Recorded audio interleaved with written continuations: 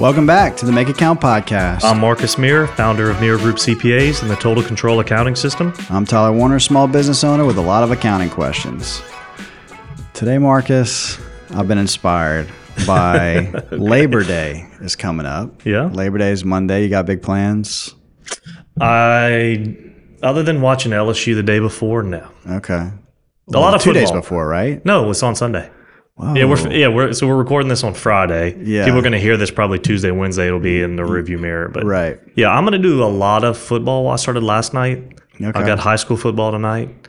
I've got college football Saturday, Sunday, Wow. and Monday. A lot of football in my future. Yeah. Well, How about you? I don't follow football, so I've got Join us. I've got a clear weekend. Yeah? Yeah. Well, no, I was inspired by Labor Day coming up because every time you take a vacation, there's always you obviously anticipate some time off, but there's always, if you're a business owner, this nagging feeling of just what's gonna go down, what chaos is gonna happen while I'm gone.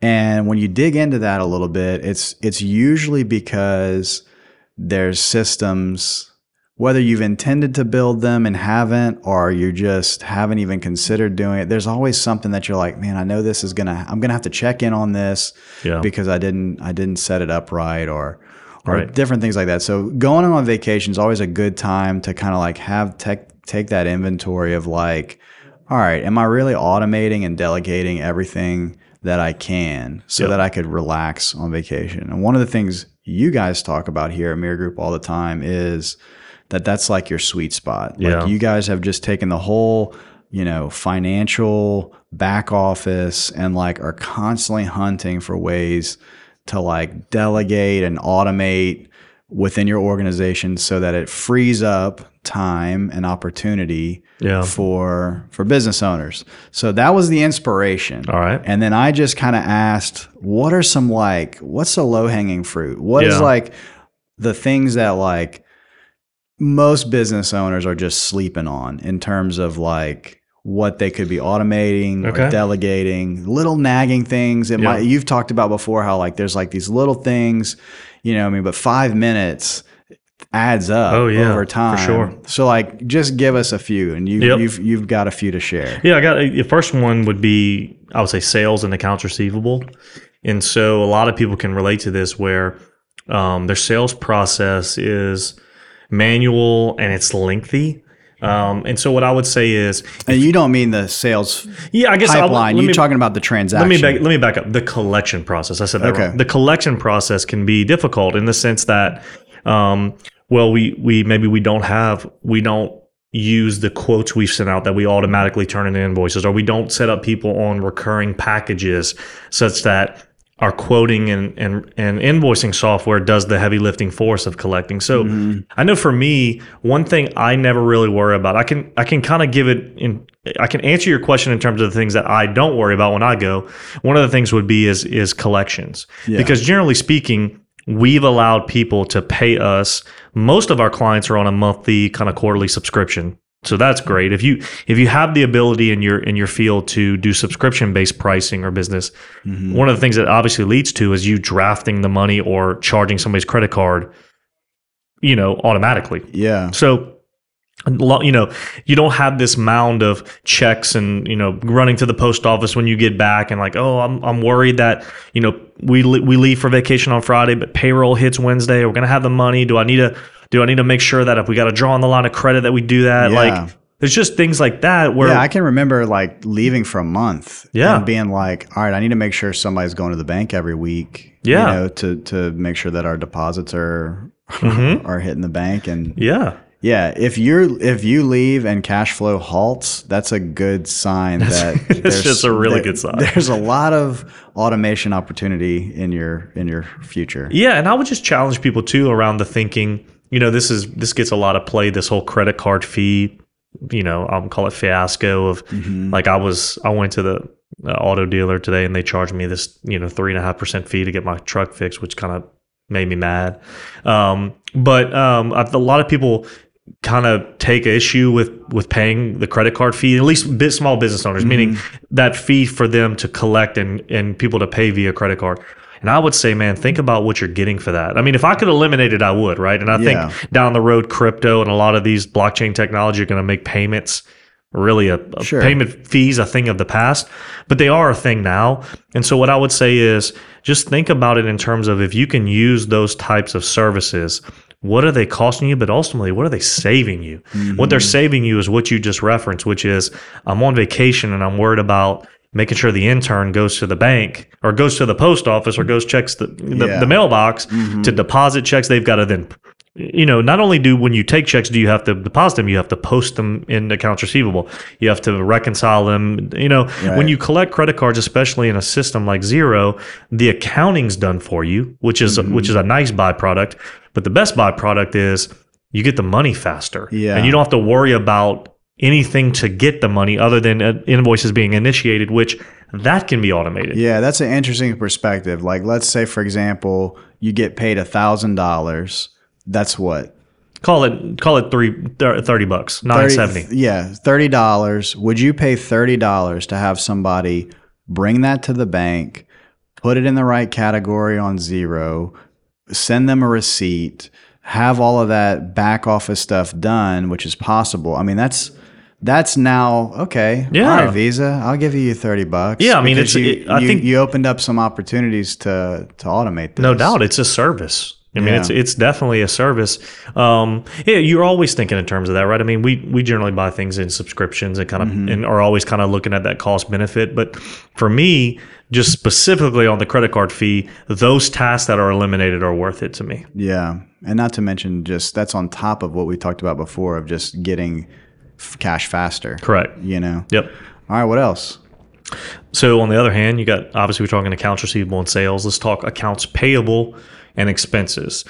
I've got a lot of people in the construction world this will relate to, where they've got to pay people on Fridays, and like that's just how it is. You get a check on Friday, like your subcontractors, and that's really difficult if you're gone, right? And so what I would say is have a bill payment software. Number one, it's kind of a 1 and a 1A or 1A and 1B. I never quite understand that. Yeah. Anyway, it's a podcast. Anyway, we can do what we want. Yeah. No one's following our outline. Right. What I would say is have ways to pay people automatically or with a couple clicks, right? And so you can, kind of gone are the days of like, oh man, he's gone. Well, first of all, let me give another example too. When you're paying with checks, inevitably, what do you do in your example when you go for the month away? What does your staff have?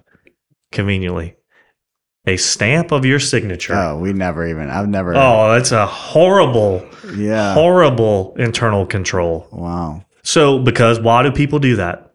Because they trust and they don't want the headache of I've gone, God, darn it, I've got somebody that needs to pay. So what I would say is just use your banking's bill pay, but better yet, use a bill payment system that connects to your accounting software where you can automate payables. And let me tell you what I mean by that. There's a software called CorePay, which we use intermittently, but it makes the point. One of the things CorePay does is allows you to set up rules that says, like, for instance, if Tyler Werner, I could say if Tyler Werner sends me an invoice and it's within 10% of $500, pay it automatically. Think about that. That's one less decision. I know Tyler's bill is always $525 or $475. Yeah. So every time he sends me a bill, just pay it. That then allows you, and also what's kind of behind the scenes is you've already told Tyler the only way he gets paid is if he submits his bill through your bill payment system or through Xero, which connects to the bill payment system. Right. So you've already kind of done that. So get things working for you like that. Now, if you don't take it to that extreme where you automate like paying bills, at least just have them queued up for you where it's a couple clicks to pay. And again, if you were on vacation, you don't want to do this, but you could take 10, 20 minutes to just kind of quickly look. They'll be queued up and pay them. I think too, what's hitting me right now too is the fact that like whatever you automate is way easier to delegate. Oh, 100%. So like imagine that same scenario where you're like, okay, I'm going on vacation and I promise like I'm going to go hiking with my son. I know I'm not even going to have cell phone service to even do check if I can set it up for my mobile phone or whatever. But if you've taken the work to automate that to where it literally is in a queue and you just have to approve, that takes 5 minutes to delegate to your staff. Right. Compared to, okay, well, you got to go to this website, print out the invoice, then you got to do all these 3 other processes. You got to reconcile it here. I mean, that frees you up to delegate things far better. Yeah, the heavy lifting starts with the system you build. And so if you've already told vendors, which a lot of people do, which we do, say you will not get paid unless you send us your invoice this way, it's a pretty compelling reason for them to comply with your system. And honestly, I'm making it sound like more than this. It's nothing more than, hey, this is the email inbox where you send your email with an attachment. Yeah. Because we know we've configured that email inbox to receive the PDF, put it into Xero automatically, and now it's queued up in our bill payment software. Yeah, that's perfect. And that kind of leads us to the third point too, talking about email. You know, and like even in that scenario, you'll get to a lot of little email hacks, I think, but you can have it forward to like, you can have accounting. I did this with Melio, for example. You can have accounting at yourorganization.com where you would normally get that invoice or whatever. You can have that forward to your bill pay system. Absolutely. You know? Yeah, there's so many things you could do, like with an email alias. I mean, I know people are starting to think like, oh God, we're talking this. None of these things we're telling you are rocket science. I'm not a developer. Tyler does websites, but I wouldn't say he's coder by nature. Right. These are all no code, easy tools. And so the point I was making when Tyler brought up email, he was kind of asking me like, what are some things? I said, well, let me give one that's kind of outside what people would think of accounting, but it relates to everybody, is email. And so I can give you a couple examples. Recently, we moved over from Google to the Microsoft stack. And one of the things I'm really liking is the ability to automate sending things to Teams channels. So if you don't use Microsoft Teams, think of it like a lot of people use Slack. Microsoft Teams is a competitor to Slack. But what's nice is because Teams and Outlook obviously are on the same platform, they can work together really seamlessly.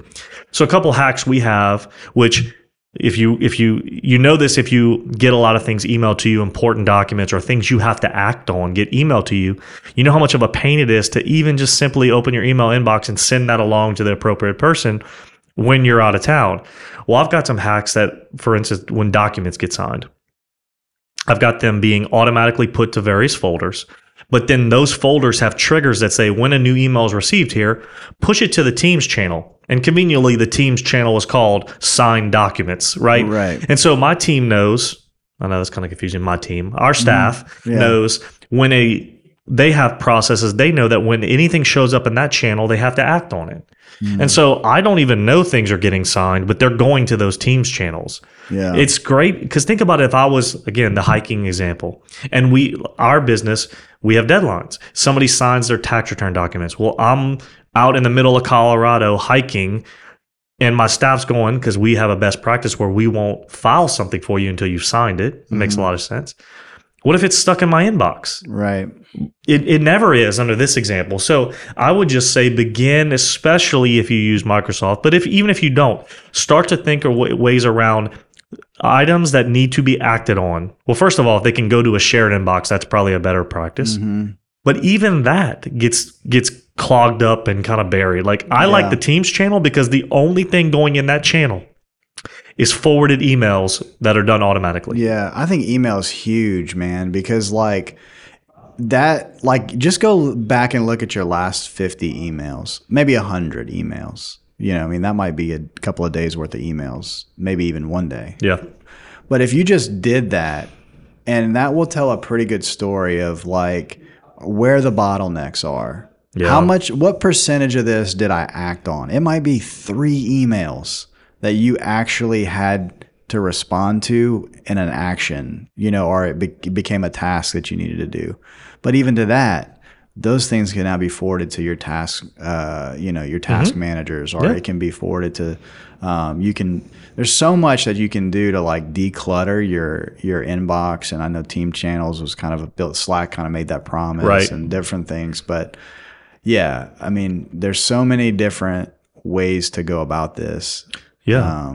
I think I would just be thinking around what you started the premise off of, which is interesting. I'm going out of town. What's going to rear its head? And that's normally where the broken processes are. That's where I haven't delegated. I think of this one too, is like you just mentioned forwarding something, but that's so often, like even especially with double authentication, you know what I mean? That's another one where like organizations everything's cloud based now. So everything you need to do, you have to log into something. Well, if you don't have your employees set up as with their own users and you're sharing a login, right, and it's got double, like just the other day, I had to like text somebody a code because they logged in and it sent me the double authentication. And we're just playing that game, and it's like you're bringing up an interesting point too. What about for the guy who's on vacation, who because whatever reason he set up various accounts and he's the authentication code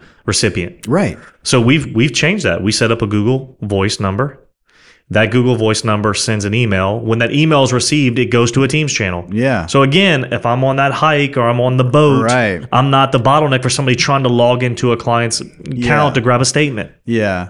Yeah. I mean, all that stuff's great. And I think part of what we've identified is like, you got to pay attention to it. And it's like what we've said before, you got to be investing in those kinds of things. And the vacation stress, which sounds counterintuitive, but if you're a business owner, you've experienced it. It's real. I mean, it's real. You get anxiety before you leave about certain things, and it stems from that. I thought that was just me.